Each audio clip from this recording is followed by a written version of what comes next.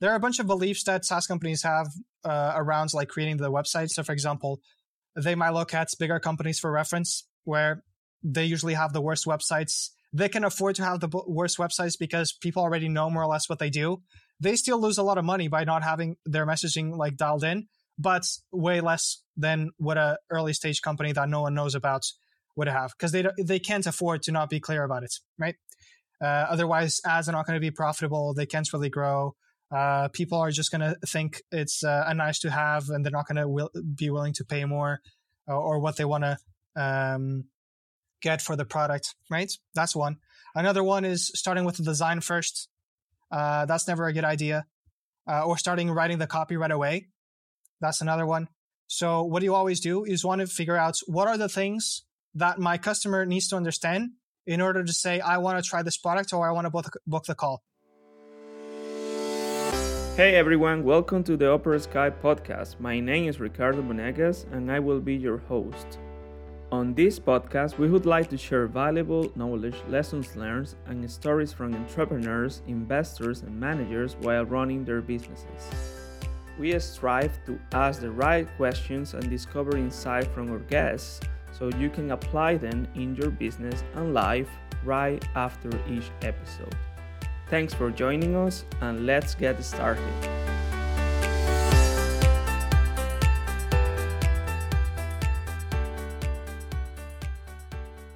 Hi everyone, today we're talking with Pedro Cortés. He's a consultant in software as a service marketing or messaging. He's helping companies to turn visitors into customers, improving their messaging and copywriting. So welcome, Pedro. How are you doing? Yeah, I'm doing great. Thanks for having me. I just want to make this episode like as valuable as possible. I know I have some good questions, and I'll try to provide the most detailed answers I can. Good. Yeah, I think the questions are really to achieve some practical tips for founders out there and guide them to move forward into their landing pages and websites, right?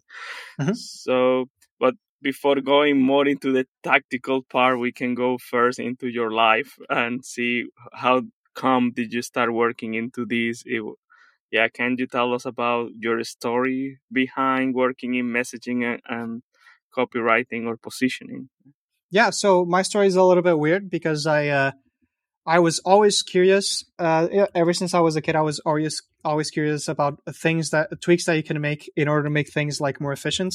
So even down to like manufacturing and all these things, I always liked watching documentaries around it of how people would optimize X, Y, and Z so they can make the company more profitable.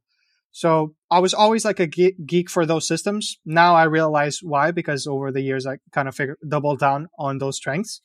But I always liked things that you could do, whatever tweaks there was in order to make the companies grow or more profitable, especially stuff out of things that were already there.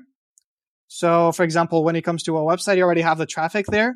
And if you make a tweak to the website or the messaging, like you make more money out of what you already have. Those are the things that I like the most. That's why I doubled down on it. Weirdly enough, I started off as a designer because at the time, right around 70 years ago, more or less, there weren't that many guidelines around how to design proper apps or how to make them make more money or make the users more active. People were just totally winging it. And I feel like I could do better. And I posted a bunch of redesigns that I would do to popular apps. I got a bunch of projects, even worked for an agency for like a month or something because I just didn't like working for someone else. So I got some experience with that. And then slowly I doubled down on landing pages because I liked doing that more. And then I just realized that I was pretty natural at doing it because I was natural at doing the copy, not just the design.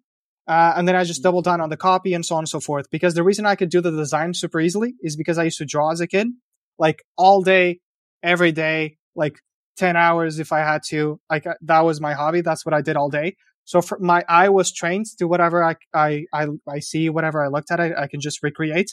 So for me, design was pretty easy. And then I just noticed that, I was pretty good at copywriting, like naturally. Started reading a few books about it. And then I'll remember one of those books just said, if you're a type of guy that can geek out on a very technical conversation, even if you don't know anything about it, then you're just born to be a copywriter. And I just noticed that instantly because I can, whenever I have conversations like engineers or the stuff that I just like to geek out on, I can just speak forever, even if I don't know anything about it. And I can explain it to someone else very easily. So that's been the weird journey up until here. Okay. So that's kind of your superpower, how to transfer tech knowledge, let's say, to a more easy language, let's say, right? Yeah, I guess that's the strength. Good. Yeah, how does it look your day during this time? So you are working for other companies as a consultant. So yeah, can you walk us through your day if that's even possible? Yeah, so I'm very systematic with the stuff that I do. So, and that now that part is going to be changing slightly as well as I build a bigger and bigger team as I give them more responsibility as well. Because I do have a team already, but I'm always tweaking what sort of tasks each person should do. Because I also want to make sure that they are good at it and they enjoy doing it as well. So everything is consistent and efficient and so on. As part of the learning stages, because I've been learning how to do that as well. So right now, what my day looks like is Mondays, Wednesdays, and Fridays are mostly reviewing things or training for the team, recording stuff, improving SOPs, improving the processes that I have on how to create landing pages and make it really efficient, make sure that it works super well, that we can extract the insights from the clients the best way possible, that we have a bunch of formulas for different scenarios. So then we can take a page and we take the first draft and we have formulas on how to make everything sounds 10 times better. And sometimes that flows really well, and sometimes it doesn't. So I want to build systems for it where it's almost like Lego pieces, almost like power-ups that you could add to the page. And because they're written, you don't have writer's block because you just look at it and say, oh, yeah, I could use that idea and I could use that here. And right. So that's what I spend most of the time doing. I also, Mondays, Wednesdays, and Fridays, I always go to the gym for an hour because that really slows down my head. Makes a huge difference. Started doing that for around a year ago. Just makes a massive difference. And then Tuesdays and Thursdays, I have calls either with clients or new potential clients because I like to batch tasks. So all the other times of the week is asynchronous stuff because I like doing things asynchronously. And Tuesdays and Thursdays it's calls because there's no context switching. It's just calls, beginning of the morning, beginning of the day till the end of the day. I'm just going to be delegating some of the intro calls as well because I want to double down. I want to focus on the client projects and doing what I do best. The intro calls is more to figure out, can I help this person in the first place? Is it the right time? Right? What sort of help they're looking for? And I'm going to have someone else in my team do that because then it's much easier for me to double down on the quality of the projects and also gives me more energy. And I guess we can control that much better because then everyone loses less time. Even the people on the other ends, I can just recommend, hey, you should do this, you should do that. And then you talk to Pedro in a few months or something. Good. And in that journey of or all these different tasks, what do you love more to do apart from maybe of the intro calls or the working with customers? What task is the best for you?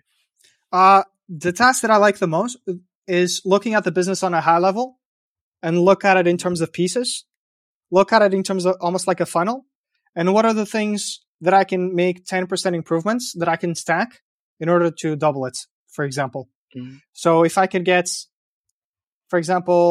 make my posts get a little bit more reach, if I add one more per week, if I add a type of post that is meant to grab attention, so it gets a new audience in because it's meant to get reactions, gets a new audience in to watch the new posts, that I improve slightly the transition from reading my post to actually booking the call.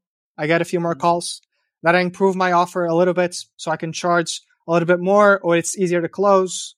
Or maybe we do a downsell or an upsell to squeeze some more money out of the same lead volume we have. Then how do I get clients to recommend me a little bit more often? Because this is time sensitive stuff. It's not like a client can just say, oh, I have a friend that needs to redo a landing page. He also has a SaaS company. In his head, that might happen once every 2 years. His friend saying, oh, I need to redo my page. in his friend's head, that might happen every 2 years. That's why it's like you do get referrals, but it's not super consistent because it's not a recurring need, right? It's something that you really need, is really important, but in their head, it's not recurring yet, right?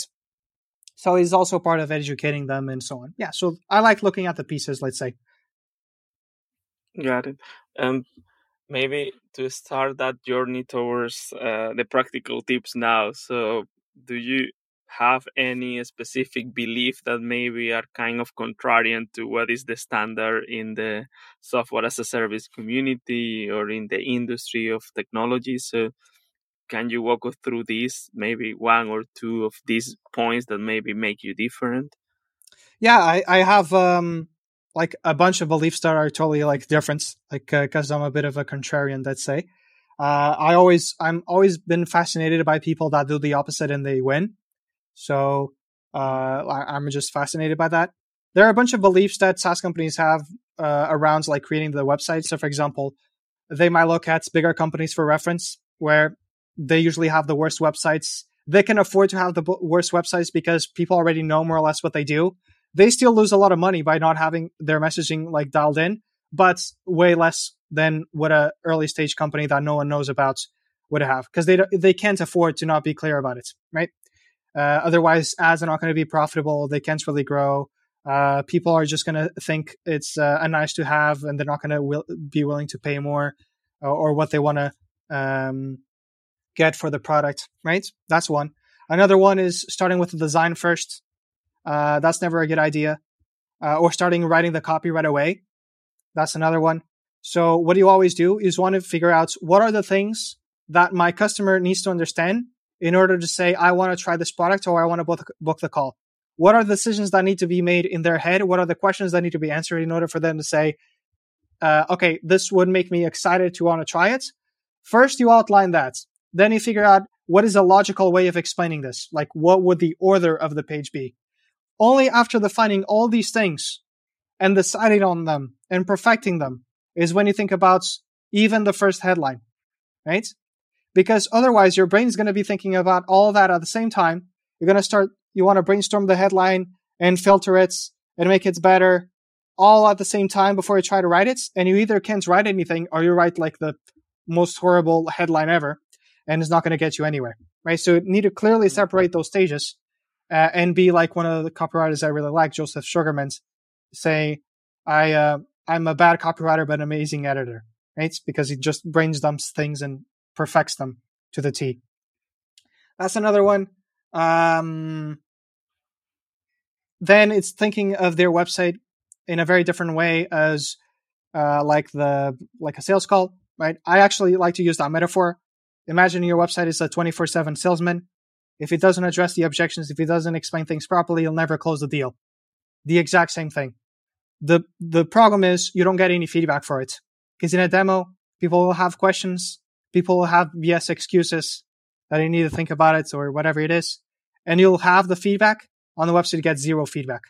You might even have a portion of your audience that never converted just because they're turned off by whatever thing you wrote that they interpret in a different way, right? So there are a million of these false beliefs. I think you have to hold me down, otherwise I'll be here talking forever about them. Yeah, I think, of course, in the process, maybe we will uncover other points that, are part of this, right? Maybe just to step back a bit, right? So, of course, I understand, okay, messaging marketing is, of course, quite important for any company. So, what have you seen as what is the biggest challenge for a company? Why their website sucks? Why they don't communicate well or think in the way you are doing? What is the reason behind that? The main reason why that happens, I think it's like two underlying issues. The first one is there are no good reference because all the websites are really bad. They actually have the wrong reference of what's a good website and what's a bad website, right? They might think, like I said, the big companies have like good websites and so on, whereas they're very vague, full of buzzwords, funny jokes, all these things. And then they're horrible. They try to copy them. They think that those are good. They think they need to have like this really smart tone of voice. And by having the wrong reference, just makes them make the wrong decisions, right? That is the first reason. The second reason is, regardless if they're a marketer or a founder or whatever, they're always product people. They always like to focus on the cool thing that they're building. And even this new feature that they're launching is like their baby. So sometimes they over prioritize it, right? But the main problem is they write like robots, right? Everything is very literal. They talk about features too much. It's like they're selling this to another geek, another product geek, where you want to show all these little things that it can do. Whereas normally when you're selling a B2B SaaS, or the way that people look at the idea of buying a B2B SaaS product, they kind of, even if they're geeks as well, they kind of make a switch in their head. Because they want to figure out, how can I use this product in order to make more money or save money, or not having to hire another person because I can automate this, or be able to do something that I couldn't do before, that it wasn't really possible, right? Or something that I can automate so I can spend my time doing something else that I'd rather do and I think is more productive, right? They look at it in a completely different way. So those are the two main problems: bad reference and writing like a robot. Good. Well, not good for in general for the industry, but okay. In general, yeah. Whether the main problems that you see in a website, I think you already kind of started into mentioning them before, like all the concerns and fears that people which are visiting a website are maybe not getting answers from, based on your experience. Okay, I'll try to rapid fire a few. So for example, one of them could be not having a clear goal of what the landing page should do. Because a landing page doesn't sell you on the product. It sells you on the next step, right? So it sells you on the idea of trying it, on the idea of being curious enough to want to book a call, right? It's not meant to sell you on all the features. You have to separate those roles, right? The landing page sells you on trying the products, and trying the product sells you on buying it. If you clearly separate those, then it becomes very evident of what needs to go on the page and what could be left out, right? That's number one, and clear goals. Number two is they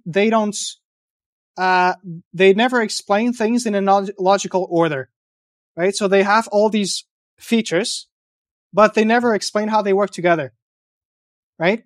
So let me try to give you an example. Let's say a CRM for sales, like a sales team, right?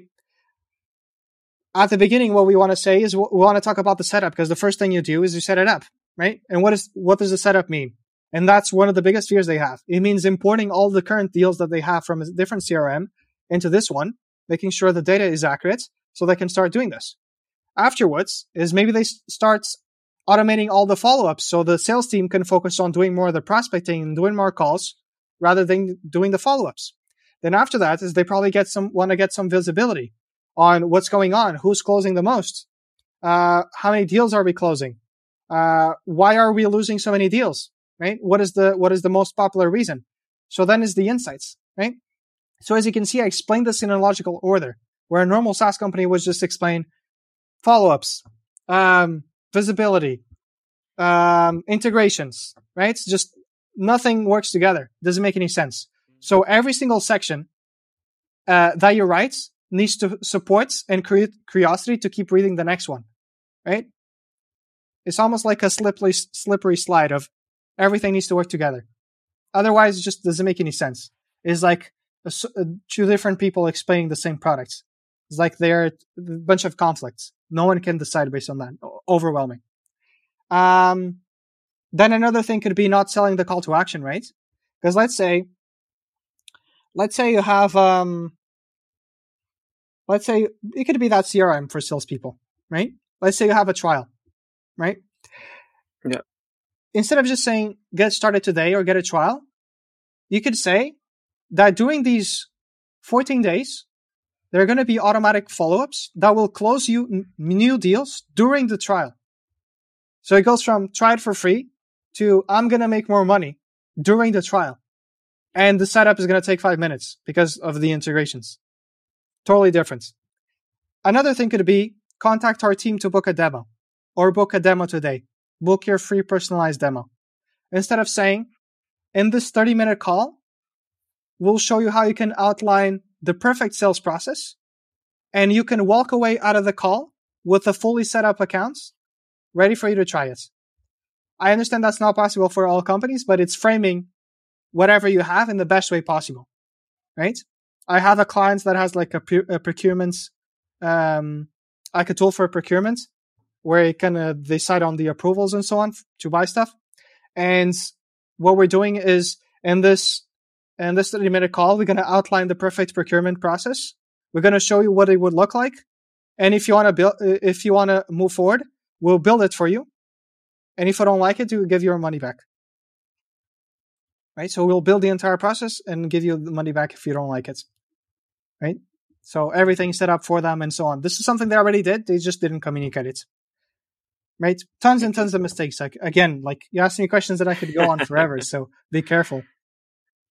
Yeah, so in general, or the big picture is how to mitigate risks of people in general, how the landing page is communicating, reduce the risk, because at the end of the day, the person who is going to buy from you is kind of putting their name that this can work, right? And then if this person wants to prevent that he or she get fired, or I don't know, any other problem, right? Or any fuck up. Yep. Good. Yeah. So, what are the typical tweaks that you do, right? Like, yeah, maybe not talking about the tweaks, but maybe about the process behind the tweaks. Like, if you can walk us through, let's say today I hire you, and then we need to start working together. So, how does it look, the process, and maybe what are some examples of potential tweaks that you typically do, or that you see as a common problem? So the reality is I very rarely do any tweaks. I just rewrite the whole thing. That is very, very rare. That is something that they have something that is usable. Because regardless of how good a landing page is, I look at it and I still see problems. Right? Because that's what I've been doing all day, every day for years. And I can't unsee it, right? I only see problems. Whenever I look at it, I only see problems and potential on how to make it better. What are the things that are unclear? What could have been done better in terms of explaining that particular feature, even if it's good already, right? It's almost like a very harsh critic, but that's how you found the opportunities, right? So if you were to work with me, it goes back to the process that I mentioned earlier. I isolate everything. So let's say we were to work on one page just to simplify it, right? Normally I like to work in sprints, so I look at the biggest opportunities, 3 to 4 pages, do those a month, 6 weeks, stuff like that, and have them ready to go and then repeat the cycle, right? So we always go for the biggest opportunities. Let's say you work with me on one landing page. What I'll do is I'll clearly define what is the goal of that landing page, like I mentioned before. Maybe if it's the homepage, we need to make sure that not only I explain the product, I'm just going to make this up. Not only I need to explain the product, but I need to make sure that I explain it in a way that handles 2 types of decision makers, or maybe the decision maker and the user, because we know that we don't have 2 separate pages yet, right? Unlike other landing pages that are just for that person or just for that industry or something like that. That is a common issue, that a homepage needs to have that goal. Then once I understand the goal, now I will understand about the customer. So who's going to be looking at this page, and what are the things that they need to know before they say, this is exactly what I need, right? I want to list out all the reasons, right? So what are the decisions that they make? And you can do this in several ways. You can look at demos, common questions, how they talk about other competitors. So what are the things that they complain about? Why do they switch from a competitor to your product? Because that's like usually a really big sign, because it's a lot of resistance to overcome. So there must be a big reason, and that's like a good way to spotting them. So I list all that out in a very messy Google Doc, because the Google Doc is for me, right? Where I brainstorm all of this, and then I prioritize it, and then I simplify it. And then I group things. So for example, I look at all these reasons and what needs to be said, and I figure out what is a way that I can address these 3 things in one section when all of those go together, right? So I do all of that before even writing the single freaking first headline, right? I isolate everything. Make all those decisions up front. I already have a picture in my head of what it needs to say, but I don't have a picture on how am I going to say it. So I isolate those 2. Then I think about the headlines. Okay, now I know what I want to say on this page. I want to figure out what each section should say, because every section needs to work together. Now that I know what each section should say, I want to figure out what is the best headline to communicate that. And then what is an image or a video that would support whatever headline I wrote, so they work together. And what is the body copy? What is the rest of the text that could support the headline and the video at the same time, adding more detail, but at the same time is something that you can skim through. Because that's another false belief. People never read. Sometimes they are paranoid because they say the same thing twice on the website. For example, when I say talk about mitigating the risk, I talk about mitigating the risk like 3 or 4 times on the page. And sometimes clients look at this and say, why are we saying this like 3 or 4 times? Because no one reads. People only skim through the website. So my job is to make sure that the website is skimmable, that they can understand without actually reading any of the body copy, just with the headlines or just scrolling through it. And that every single section is meant to grab their attention so that they can stop, maybe start reading a little bit more about that feature that they really care about. And then the rest, they just keep skimming. That is a realistic way of how people buy. Everything else is not realistic. They're not going to read it. So I need to design that with that in mind. So that's the process. Then I just repeat that. And then that's it. Isolating everything. That's how we make every single part as efficient as possible. Great.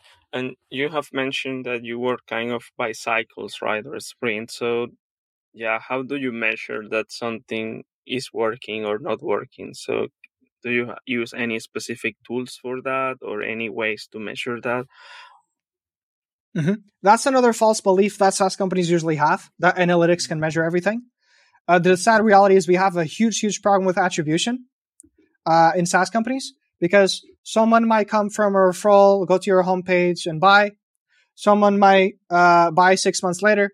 Someone might click on an ad. 2 weeks later, they click on your homepage because they remember the name, and then they sign up, and then they don't buy, and then someone else in the team signs up, and then they buy for the whole team, right? It's impossible to attribute everything perfectly, right? But what I like to do is I like to do either one of these 2 things.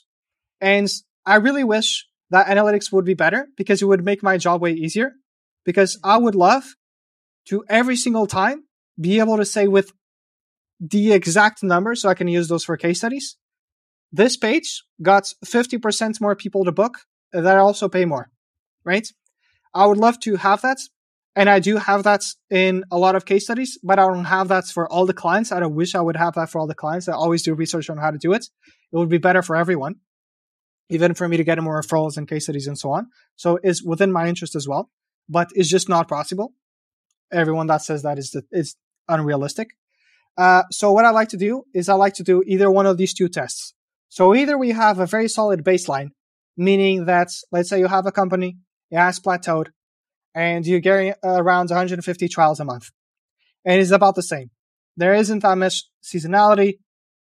You're not adding marketing channels. You just got to a point that the only thing that you can do to increase revenue is just improving the messaging, so you can squeeze more trials out of the traffic you already have, right? So that's a good scenario for a baseline test, meaning the trials are always about the same, meaning if I change these pages and they increase, is because of the stuff that we've done, because they have months and months, if not more, of consistent results, right? That is one.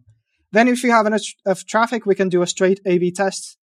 And ideally, we set up with a goal of revenue as well. That's a very clear, a very key point here. Because I've had plenty of clients where we had like a 10, 20% increase in conversions, which doesn't sound that impressive, but they're getting like 40, 50% more revenue, because those were the most skeptical users let's say we go back to the CRM, the more salespeople you have, the more overwhelming it is from switching from one product to another, right? All these contacts, people have to learn a new tool. What if they don't adopt it? They're stubborn. They want to use the previous tool. It's going to be useless, right? So the bigger the company, the more users they'll pay for it. They can pay you twice as much money, but they're way more skeptical, right? Because the risk is bigger for them. So by addressing this, we might get that 10% extra of customers that pay you way more. That is a very common scenario or why clients want to reach out to me if they want to go like up market and so on. So that could totally happen. That's why you always want to measure revenue as well in the A/B tests, because you can get about the same and so on. I don't really care if they even get less demos and if they end up being more qualified and they make them way more money, right? At the end of the day, we're always biased towards revenue. Like in my case, if I get less calls and I get better clients that pay more, come back more often, refer me more, who cares? Even better, right? Yeah. So I'm not gonna do stupid tweaks to get them more trials to make sure that the numbers are really good, but then the revenue doesn't go up. That is BS. I don't really care about that because there could be a million tricks for me to do that. Got it. You have mentioned maybe the difference between the SMEs and enterprise, if we can talk about that. So in messaging, so what have you seen as something that makes a difference if you are targeting small company or a bigger company? Is there any difference that you have noticed till now? Mm-hmm. Yeah, I've done this quite a lot where I've helped clients go for enterprise leads. The main difference is they're way more skeptical. If you think about it, way more people involved in the decision-making process. Even if they're not the ones making the decision, there's still a fear in the back of someone's head of being judged, of making the wrong decision, because everyone in the team now has to use a new tool, right? So I actually wrote an ebook that I shared on LinkedIn like a couple of months ago just for enterprise, and it has like 8 categories. I don't remember all of them from memory because that's why I wrote it in the first place. But essentially looking at that skepticism and putting it to categories. And I'll give you a few examples. But the main thing is that the bigger they get, the more likely they have tried like another product, the more demos they have seen where the companies are always just doing a boring ass presentation and they don't even get to see the products and they get followed up with for months. And they say the product is really good when they try it, it's horrible. And they said the support was great when they tried it, it's horrible. So they have all these bad experiences. They have much bigger demands for features and so on. And they're also more skeptical, right? So this is like a nightmare scenario. If you can sell these guys, if you can address the objections for these guys, like you can probably address for everyone else, right? One of the first ones could be, is this tool too small for me? Right? Because if sometimes they see a trial or sometimes they don't see numbers. So I'll give you an example. The CRM for salespeople, right? I've done this with a CRM for call centers and it was very, very evident where it's like the volume that it can handle. Can it handle at 100-person sales team? Can it handle hundreds of thousands of contacts at once? Right? Can it handle the volume, right? So if I look at this product and it looks like only small companies use it, then I'm going to assume it's not going to work for hundreds of thousands of contacts at once. It's going to break, right? So therefore, I can't buy it. Just one tiny reason, like you're gone, lost that customer. Integrations. If it doesn't work with the tools they already use, it means that all these other processes that they spend so long creating is not going to work with the tool, even if they seem perfect in all the other areas. Just by you not talking about them, they assume you don't have them. Gone, right? Probably 1 in 10 will actually reach out and book a demo anyway because they're very desperate, but all the other 9, gone, right? Supports. They don't want you to send them a link to a help desk article. They want you to fix the issue. They want to know how long it's going to take to fix the issue, not to get the initial reply. Because you can have 24/7 supports. I can get a reply in 2 minutes, but I can get a reply saying, let me talk back with someone else in my team or send you an article. They want to know who's behind the supports. I'll give you an example. I have a client that has a web monitoring tool to check for bugs and so on for e-commerce companies and that sort of stuff. They had support from the engineers building the tool those were the ones fixing the issues if you ever had an issue. But they never say that. Now we say that you get supports Monday through Friday, US based, within US the time zone, fixed by the engineers that build the tool. So they're not going to tell you how to fix it, they're going to fix it for you. Very different than just saying, we have good supports, which is what most companies put on the website. Then you have compliance.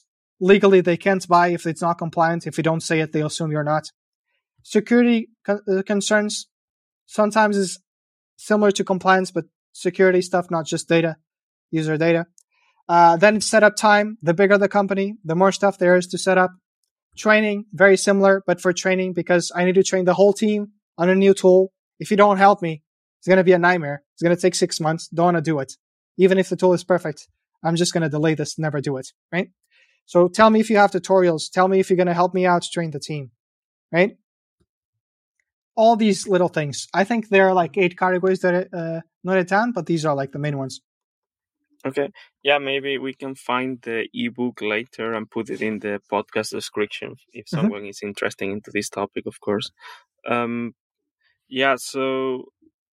mentioned in all of these categories, maybe one is integrations, which I personally have lived this with when trying to collaborate with corporates, right? So that typically they already are using different systems, and of course the expectations are, I need all of these streamlined and somehow connected, right?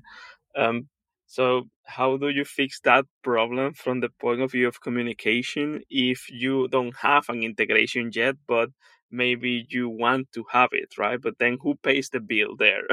Is the startup trying to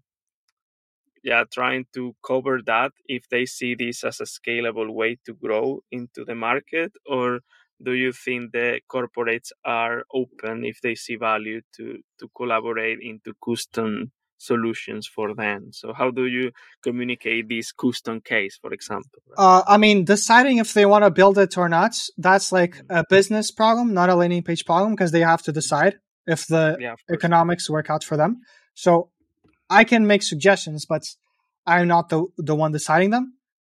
What I do is I take whatever restriction they have and I try to make it sound really good, right? Find a way around it. So, for example, I had clients where they didn't have integrations, like a common integration that people really wanted. They didn't have it. They had some, but not all of them. They're still in development. But what we could do is we could say we integrate with these companies. If you would like, if they're not listed, we'll build a fully custom integration just for you, included in the plan, right? Because then it removes the fear, and I make it sound even better, because not only am I going to get the integration, I'm going to get the integration for the use cases that I want, right? Mm-hmm. I even had clients that sold enterprise deals, like 25K, 50K, stuff like that. The product wasn't fully finished, or there was missing like a very key feature. And then the way that we got around this is by saying, the way I framed it is basically, you can get this feature now. These things are coming soon in like a couple months. And if you're one of the first ones buying it, you'll have the influence to make it almost tailored to you without the costs. Because they know it would cost hundreds of thousands to build it custom, right? Yeah. So there are always ways around it. That is like the magic of using it. Like my clients say, Pedro, you have an excuse for everything. It's kind of how to frame the problem into a way of an opportunity for them to say, you will influence the journey of this product and help you to solve your problem, right? Yeah, it's not magic, but there's always like a way that you can make it sound good.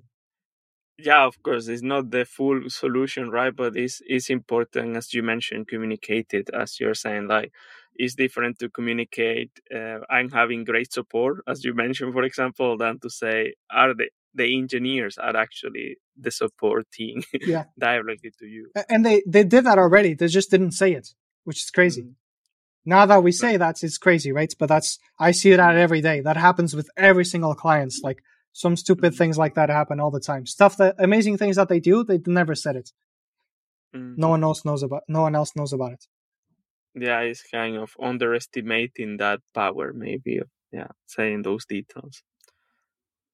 Um, yeah. Now, um, talking about, I saw one of your posts. I think that you were talking about, yeah, typically the typical dilemma if this type of job needs to be doing house or it needs to be outsourced or a combination of both. So, yeah, what is your feeling into how to collaborate with companies into this area, or yeah, how do you feel is the correct answer, if there is any correct answer, of course, Mhm. or some This middle is a ground? little bit of a tricky answer because, for example, when companies talk to me, it's always going to be always going to be more expensive for them to do it in house because they're not going to get it right. It's either because they're not going to get it right, they're going to lose money because of not getting better results, or they're going to take months of iterations to do it, or they're just not going to do it because that happens all the time. They just don't do it. They just keep delaying it and never gets done. I haven't seen an agency where they do this really well. They might do it better than the company, uh, which you're already lucky if that happens. But most of the time, you'll end up having to make so much suggestions about their product that you end up writing the copy for them. And then it's like mostly design. And then it takes 6 months because they were doing the entire website and so on. So this is very tricky. The best thing that I can do is becoming informed of what is good copy and bad copy so you can spot who's the best person to help you. If there's someone in the team with the potential to learn this, or if you're looking at different agencies, you know enough to be able to spot if they're full of shit or if they're not. Right? You're able to look at their work and say, this is good, this is bad. So having good reference is probably the best thing they can do so they can decide the cost. Am I going with an agency or am I going with in-house? Right? Got it, but it's not part of that journey that maybe someone in house always needs to be involved to learn, right? Because if not, they will continuously repeating the same mistake for other pages and so on, right? Like how to change the mindset internally, right? Like maybe that's important. Maybe it's not good for you as a business that you want maybe recurring revenue, right? Mm-hmm. But also is how to make sure that the mindset changes, right? Because at the end of the day, that's one of your goals. Like how you educate them that they need to improve this way of Yeah, communication. so they need to have the right reference to even know if it's wrong in the first place. Mm-hmm. They need to find a good way to learn this, right? Mm-hmm. They need to understand how to learn the skill of copywriting, which is another big problem because they don't know in the first place what's going to be looking good. And one of the biggest problems is they just, like you said, they don't have the right mindset because the previous version of the website is someone's baby, right? And sometimes, and this is really annoying, I don't work with companies that do this because that is like the most childish thing ever, which you look at their work and they're defending it. Oh, it has to be this way because I said so, or whatever it is, because I've been doing this for a while or whatever, right? It's like their baby. They don't know how to disattach, right? They're not even an expert at doing it, right? So they need to learn how to disattach, need to learn how to get rid of the false beliefs that they have because they say, oh, this page is really good. There's no way that this other page, this company that I really like is doing this wrong, right? Or there's no way that that I thought that I was good at doing this and actually have to realize that I'm bad at doing it and I need to learn. That is like an ego thing that you have to break. Like that is within the person itself, within the team that you create. Because I've seen a lot of companies. Hopefully, I can filter them out really easy. I only work with cool clients, but I've seen like the craziest things where people like super ego driven. It's their baby. It's correct that way, and they're the ones that know stuff, and then nothing gets done. Or the founders blame their team. It's like, what a bunch of child babies. Uh, that is another problem. So those are the three problems I would say. Got it. Yeah, and how do you well, more talking from the point of view as a service provider. So how do you kind of detect those red flags in the intro call? So do you have any advice? Because maybe those red flags also apply for someone as a service company or even Mm-hmm. in the product company, right? Because Yeah, so I pay very attention to those because it's like I remember a guy saying that red flags are like cockroaches. When you see one, there's 50 more that you haven't seen. So then you pay really good attention to them. I thought there was only one cockroach around, but yeah, that's why I get paranoid if I ever see one. I haven't seen one. They're not common here, at least where I live. So let's say a red flag could be if, let's say, they're doing the website, and then you're doing with the founder, for example. They're talking about the website, and they say, "Oh, I really want to do it," and I said, "My team is just like, my team they have no idea what they're doing." It's like, they're essentially they're talking trash about their team, which is their responsibility because they are the ones that hire them. That's already a false sense of responsibility. Then it's the previous people that they've worked with always went wrong. So it's likely that they always blame other people, or they don't know how to filter through people and so on. They're like a bit of drama queens. They don't know what they want. If they don't know what they want, like they're not going to say, "Pedro, you did a great job." They're not going to say, "Pedro, this is good." They're going to change your stuff. Even if they buy it, even if they don't complain about it, they put it on the website. 2 months later, they changed it again, right? It's like I said, you're always selling. You're selling people on booking a call. You're selling them on becoming a client. You're selling them on implementing exactly what he said. Selling them on coming back. Selling them on referring people. So you're always selling. You're always convincing people. Mm-hmm. So if they're not receptive to that, then you can't do anything about it. So those sort of things, it's a red flag. If they're always like busy, they don't know their priorities. Like if you have no focus in your head, like you have no clarity on what you're doing or where you're going. Like, I just have very little tolerance for those things, because if you're like an entrepreneur, if you're in this sort of business, you need to take like responsibility for everything. For example, I have a team myself, right? If they make something wrong, it's probably because I didn't outline it properly, didn't communicate it properly, or just hired the wrong person. It's always my fault. That gives me power. In my opinion, that gives me power, right? So if someone doesn't think like that, it's red flag already. Got it.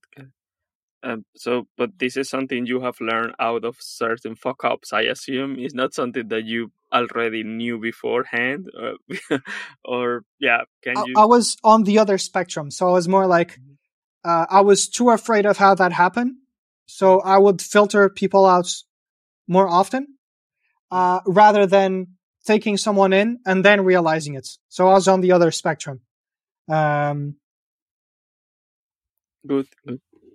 Okay, now let's switch a bit. So I know that you are, of course, really active in LinkedIn, for example, on creating posts, written posts, also videos, doing teardowns of websites, or your advice to improve in certain websites or companies. So, can you tell us how much benefit this brings to you to create this content or this educational content, if that maybe can be useful for other companies? So what are the benefits for you of doing this type of job, and if maybe this apply as a communication channel for software as a service companies as well?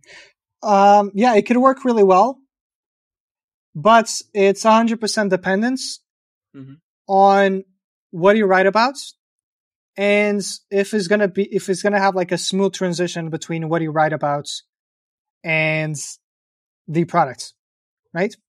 So, for example, I have a client that has a tool for interviewing, and he can create all sorts of posts about, thought leadership or just random advice, and get a bunch of followers and people agreeing with him because he just says whatever people agree with, like politicians. The art of saying what people want to hear, right?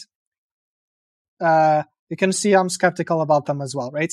So if you're using the politician way, he's going to get a lot of likes. No one's going to buy, right? If you do it in, let's say, more like in a copywriter type of way, you're going to attract the people at the right point. So I'll give you an example for that client, and I'll give you mine example, and then it'll make sense. So let's say that client has an video interviewing tool for just screening people, like candidates and so on. So instead of him either doing this thought leadership or just promoting his tool and showing demos, what he can do is you can share questions that have worked really well, questions that you can ask. Or you can share ways that they can filter through people faster, right? He could share ways that people could do video interviewing without his tool, and then realizing that they need their tool anyways. It could show stats, almost like social proof. So, for example, since implementing this tool, they're now doing 20% more candidates. Or we found that young talents actually prefer asynchronous interviews because they might be on the go and they might be applying to several jobs at once because they have a lot of opportunities because they're really good. And so it kind of breaks the beliefs that they have around video interviewing. And that nurtures people, and then eventually people will reach out and so on. What I do is I essentially do 3 types of posts, but in slightly different ways. And I'll explain each of them. It's not exactly like there's a lot of psychology around it, but it's not exactly the same as the landing pages. It's just different skill. So one is about breaking false beliefs. So something that they believe to be true, but it's actually not. If I can transition someone from believing one thing into another, then they believe. That's what creates authority, right? Is being able to break that belief. So, for example, one thing that I talk about all the time is like analytics, right? You can say analytics are great, they're useful, but they never give you the solution. They're great to point out the problem. They're great to say this page is not converting. Visitors are leaving here. This is what you converted in the past, and so on. It doesn't tell you how to make it better, right? So you might be looking at it all day and trying to figure out what else can you do there. But in reality, is just points you the problems. Now you have to brainstorm what the solution could be. Just need a bit of water. Yeah, don't worry. So that is one thing, is breaking false beliefs. The second thing is it could be like the social proof, right? So could it be social proof around the process? So how things work internally, of how I do landing pages and so on. Or it can just be like results. This client got 50% more demos or more revenue and so on, right? That could be the second one. The third type is describing problems. So if I can describe problems of people that are at the exact stage that I want them to be in order for them to buy from me, then not only means that I attract people with those problems, because only them kind of respond to them, but it means that if I describe the problem better than they can describe it themselves, they'll assume that I have the solution. It's just like the psychology around it. So let's say a very specific problem. You're running ads. You got to a 20K a month budget. It was working really well. But now if you want to scale it to 50K a month, you're going to a broader audience. Ads are no longer profitable. So it means that you need to make your conversions way better. So then they become profitable. So that they can spend money on ads. And then you can pay back the customer acquisition cost faster, right? And then I can talk about that. And I can talk about increasing the price slightly, going for a different target markets, like going a little bit more up markets, like squeezing those leads that pay you more. All these little things. So they know, hey, I have this problem. I'm stuck at 20K. I want to increase the budgets, right? It's a very specific problem. So I track people those use cases. And I know if they're spending 20K a month, they can afford to do this. And they can make a bunch of money if I get them good results, right? Great. Very easy that way. Yeah, thanks for describing the type of post that you are doing, which could be helpful as well for other companies as well, how to approach this.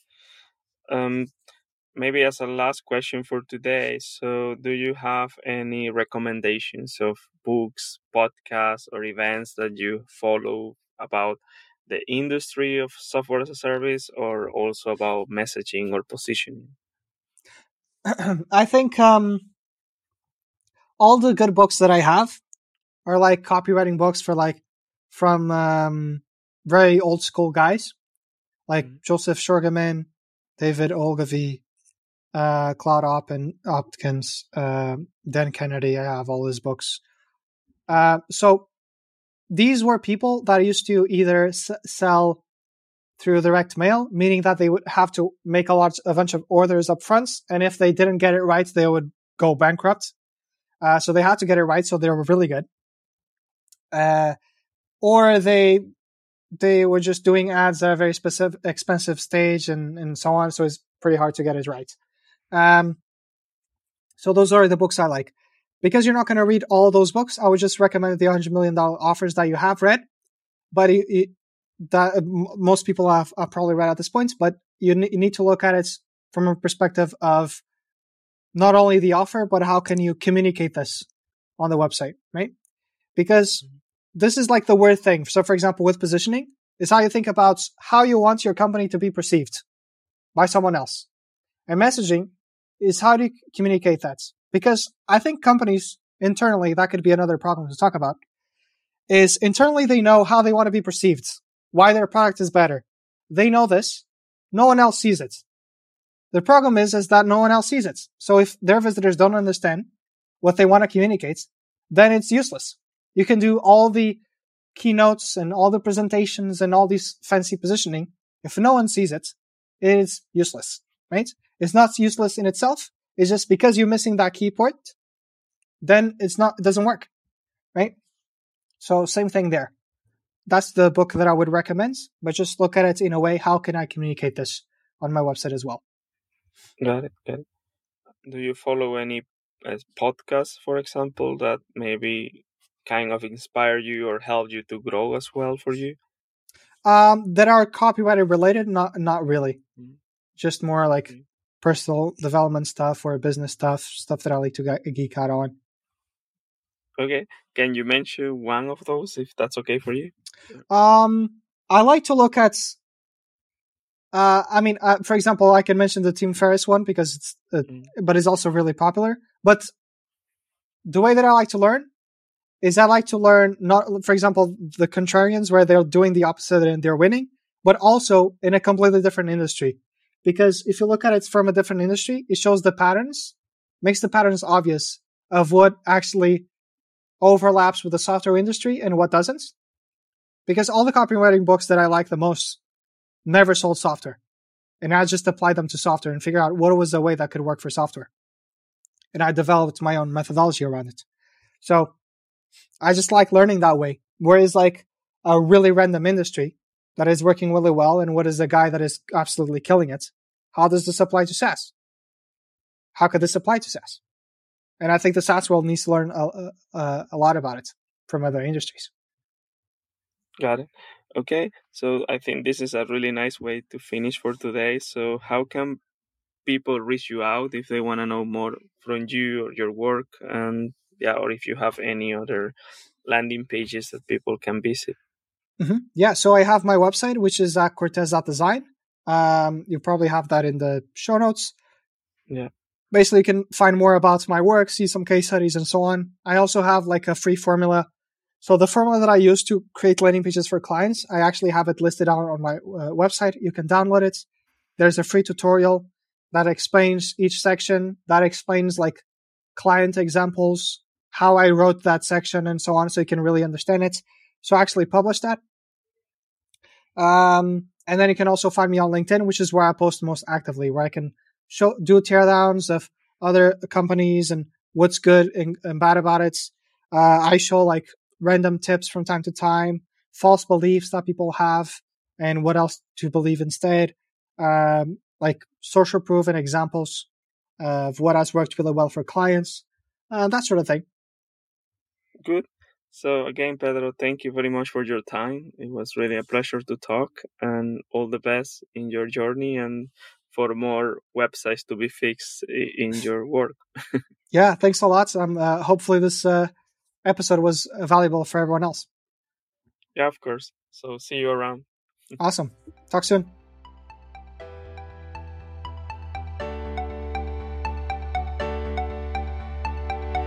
Thank you very much for joining us. We hope you have enjoyed this episode and gained valuable insights. Feel free to share with your friends, and looking forward to seeing you next time.